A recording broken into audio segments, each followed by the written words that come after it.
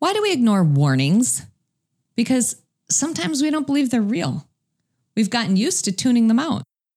But what if they are? A good story takes us on a journey. It reminds us of where we've been and shows us where we could go. A good story makes us feel and inspires us to act. Welcome to the Good Story Podcast, where everyday stories that make you laugh, cry, or feel slightly uncomfortable will leave you inspired, as Kirsten King tells true stories and teaches truth.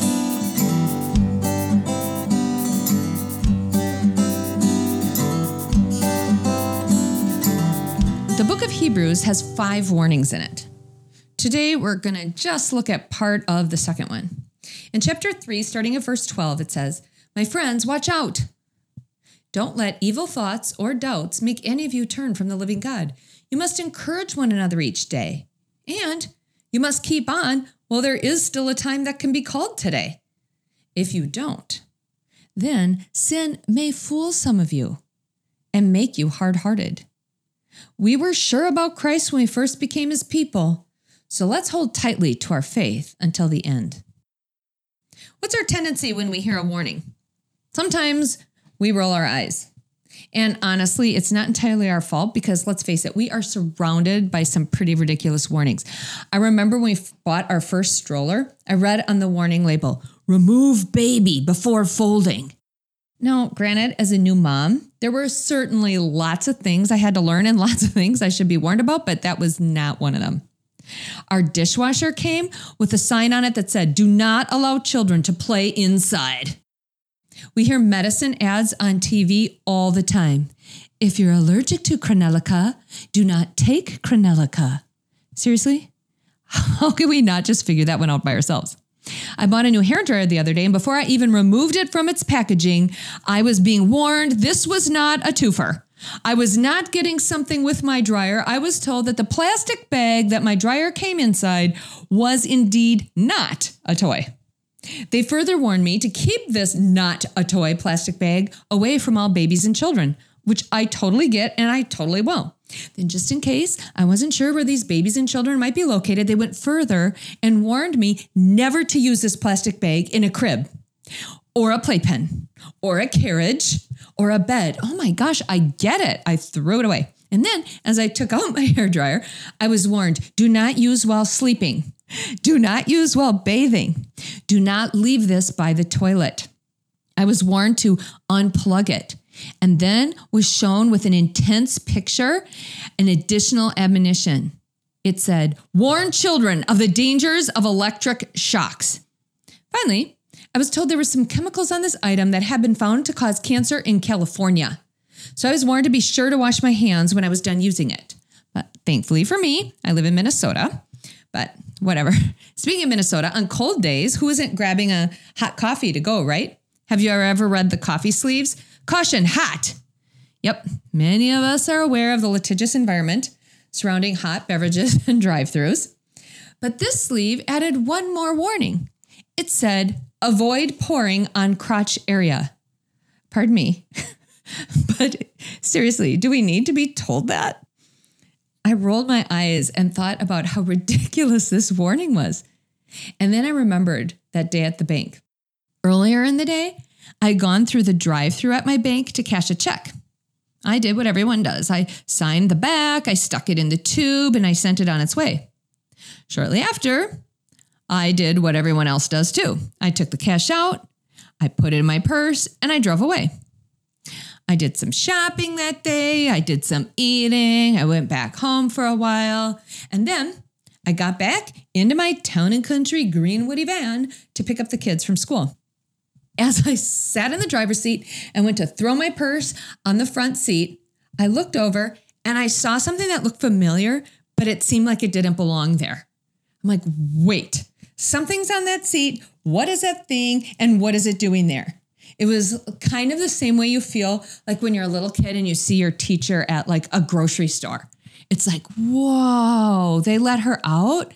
She looks familiar, but I've never seen her here before. And that's kind of what I thought. When I looked over at the passenger seat and I saw the bank tube still sitting there, Shoot. Well, anyway, I was running late to pick up my kids and I thought I don't have time to go to the bank first. So I'll pick up my kids, throw them in the car, and then they get to be with me when I go rectify this problem that I've created.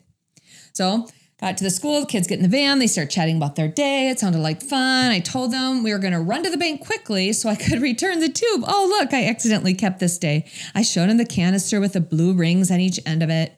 I turned in the bank parking lot and remembered which lane I was in earlier. So, of course, it's the only one that had a car in it right then. But I got behind the car and put it in park and started to wait. Other cars came in behind me, inched past me, giving me an odd look like, why would you not go to the open teller? But whatever, they drove into the empty lanes on either side of me. But I just stayed put. I felt like, I should probably return this tube from where I got it. Finally, the guy in front of me was finished with his business, so I inched forward to take care of mine. I inched up, pushed the teller call button, and as I waited to be greeted, I noticed there was a clear tube in the slot where my tube originally had been.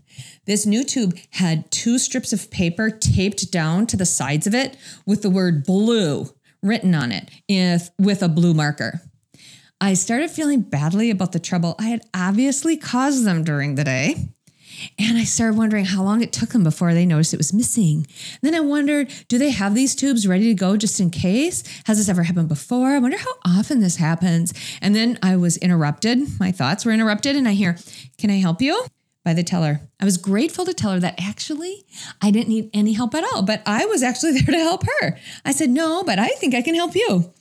I apologized for accidentally driving away with a blue tube earlier. I explained, it's weird, I didn't even notice it the whole day on my passenger seat. Isn't that weird? Yep, I went shopping and everything. And then when I went to get back in my car just a little bit ago to pick up my kids from school, I noticed it and I was going on and on so much I was bothering myself. So I can only assume she was equally irritated. Anyway, eventually I came to the part of my story that called for me to hold up the original blue tube high enough for her to see it from where she sat. I asked her, "So then what would you like me to do with this?" She said, "Just hit send so the tube that's there can be returned. Wait a few seconds, then replace it with yours." Okay, cool. Easy enough. I hit send. I counted off a few seconds, then set the original blue tube in its place. But it didn't stay there. It too immediately was sucked up into the tube system thing or whatever you call it. And I panicked.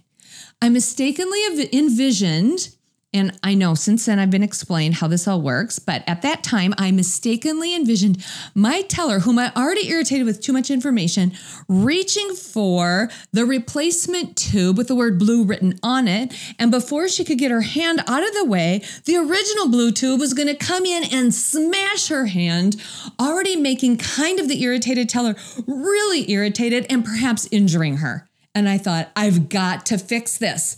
I didn't have time to think. So I did the next best thing. I yelled. I yelled at the top of my lungs so that she could hear me past the 3 banking lanes that separated us and the big bulletproof glass window. I yelled, "Look out!" as loud as I could. To this day, I don't know if she actually heard me, but I do know the lady in the car next to me did. She screamed. She covered her head with her arms and buried her face in her steering wheel. I also know that the people who had been walking into the bank heard me too. They spun away with their backs to the door and ran away as fast as they could. Whoops. I looked in the rearview mirror and saw my kids just wide-eyed. One of them saying, "What happened?" I just said, "Whoops, well, that was a close one." And then we drove off. This is not the type of warning we find in Scripture. When we're warned about something in God's Word, it's serious. It means something. It's worth paying attention to.